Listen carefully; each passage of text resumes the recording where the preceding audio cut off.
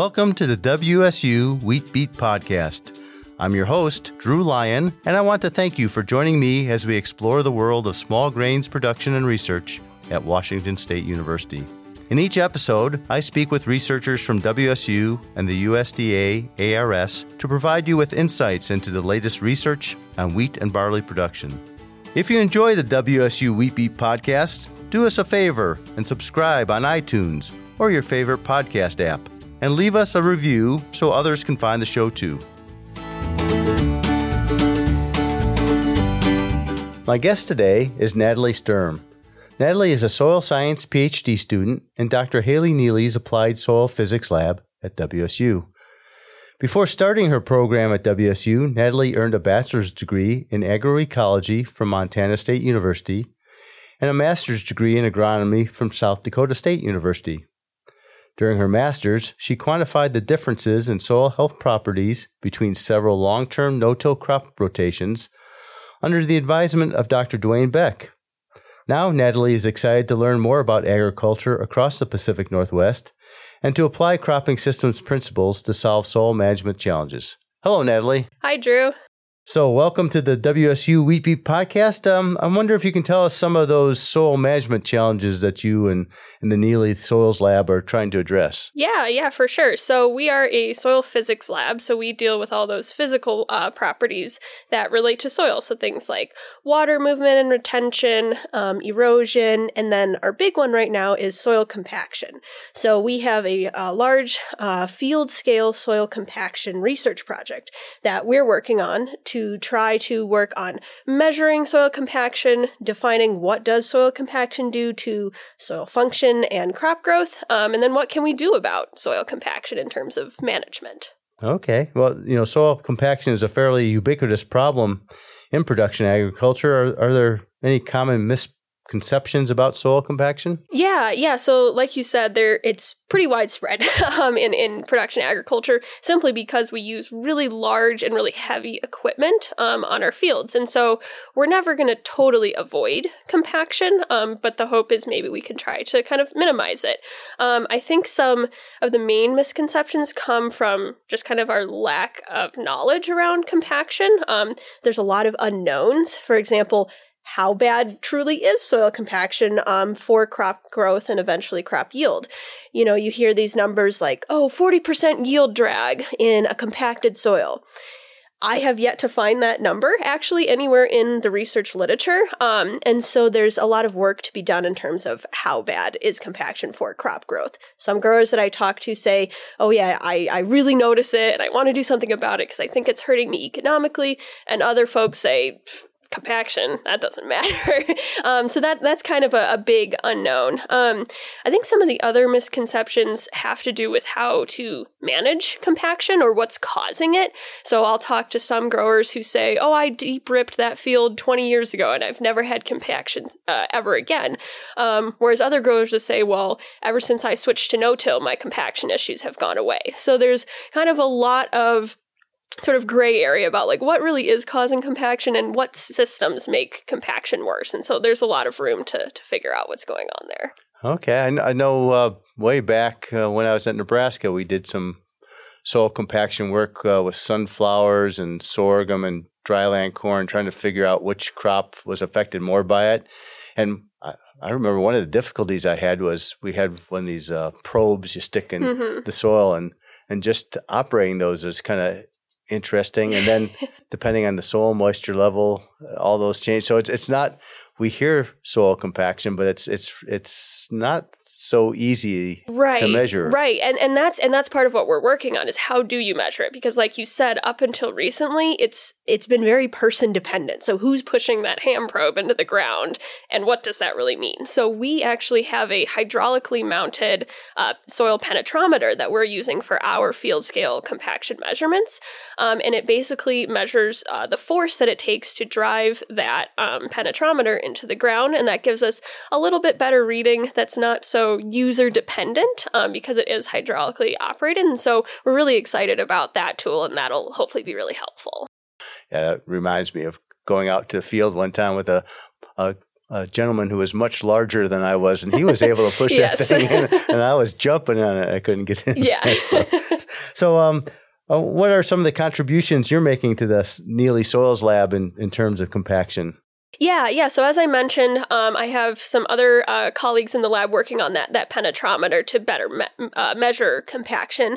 Another colleague is working on those crop yield impacts. And then my role is to say, okay, there's compaction. What do we do about it? How can we manage it? And what would be some ways to deal with that compaction once it's there?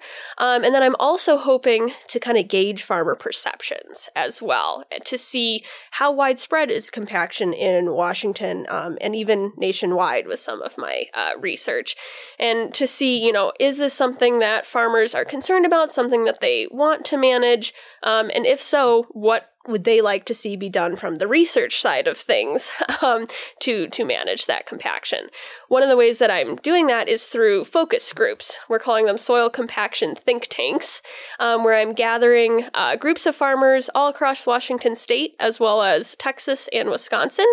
And I am basically doing kind of this guided discussion format where growers and I just kind of have this back and forth about how bad is soil compaction right now? Do they want to do anything about it? What can I, as a researcher, do for them to help come up with some better management techniques? So that's been pretty exciting to get to work on. Okay. If the growers are interested in becoming or attending one of these focus groups, how would they go about doing that? Yeah, so we have been going through mostly county extension agents. So I would say if you're interested in attending a focus group, be on the lookout for any, sort of advertisement or emails or phone calls from your local county agent, and be ready for a focus group coming to your county soon. All right. Very good. What will you do with the information after you complete the focus groups? And I'm also kind of curious whether you expect to hear different things from people, not even within, if you're going across the state of Washington, Eastern versus Western, and then Texas and Wisconsin. Yeah. So we are, and that's kind of the reason why we're doing this over such a broad range, is we're really curious to say, does rainfall, soil type, and cropping system, does that impact the level of concern that growers have for soil compaction, as well as the prevalence of that soil compaction? And so I do expect to see some differences in terms of the levels of concern and just the levels of compaction across those different regions. I'm also really interested to see what different ideas for management come up across these different regions, because I do think somebody, in the Ritzville area is probably going to have some different ideas of things they'd be willing to try on their farm compared to somebody from, Wisconsin. Might be a little bit different. So that'll be really interesting to see those differences.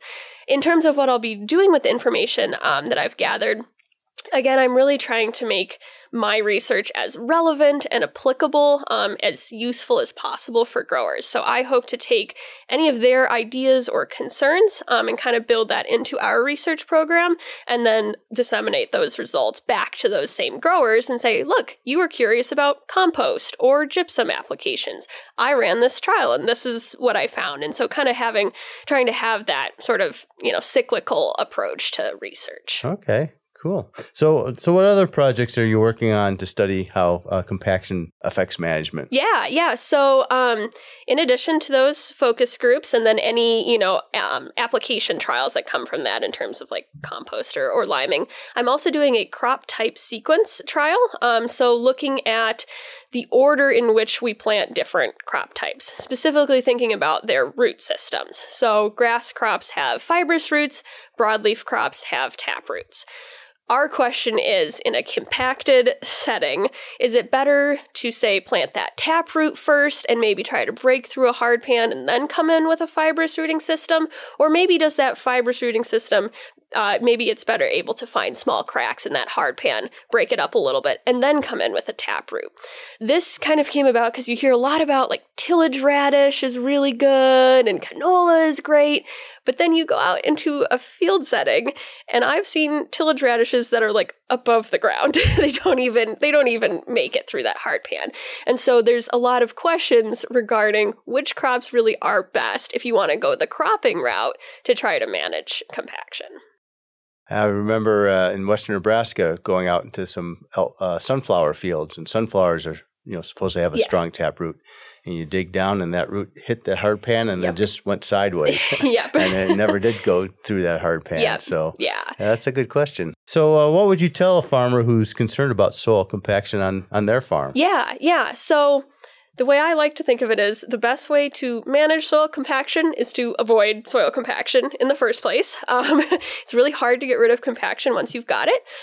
So as difficult as this is to say, easier said than done, avoiding driving on really wet soil is kind of the key.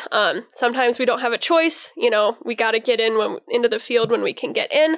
But avoiding those driving on wet soils as much as possible really is kind of the key.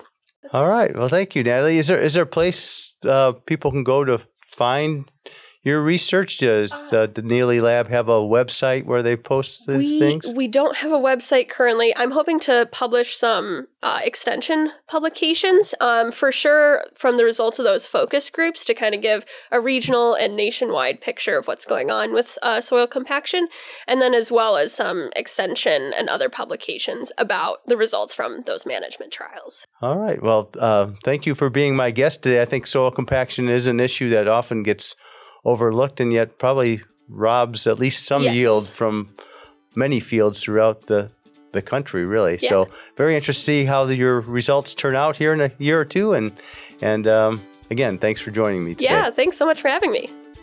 Thanks for joining us and listening to the WSU Wheat Beat Podcast.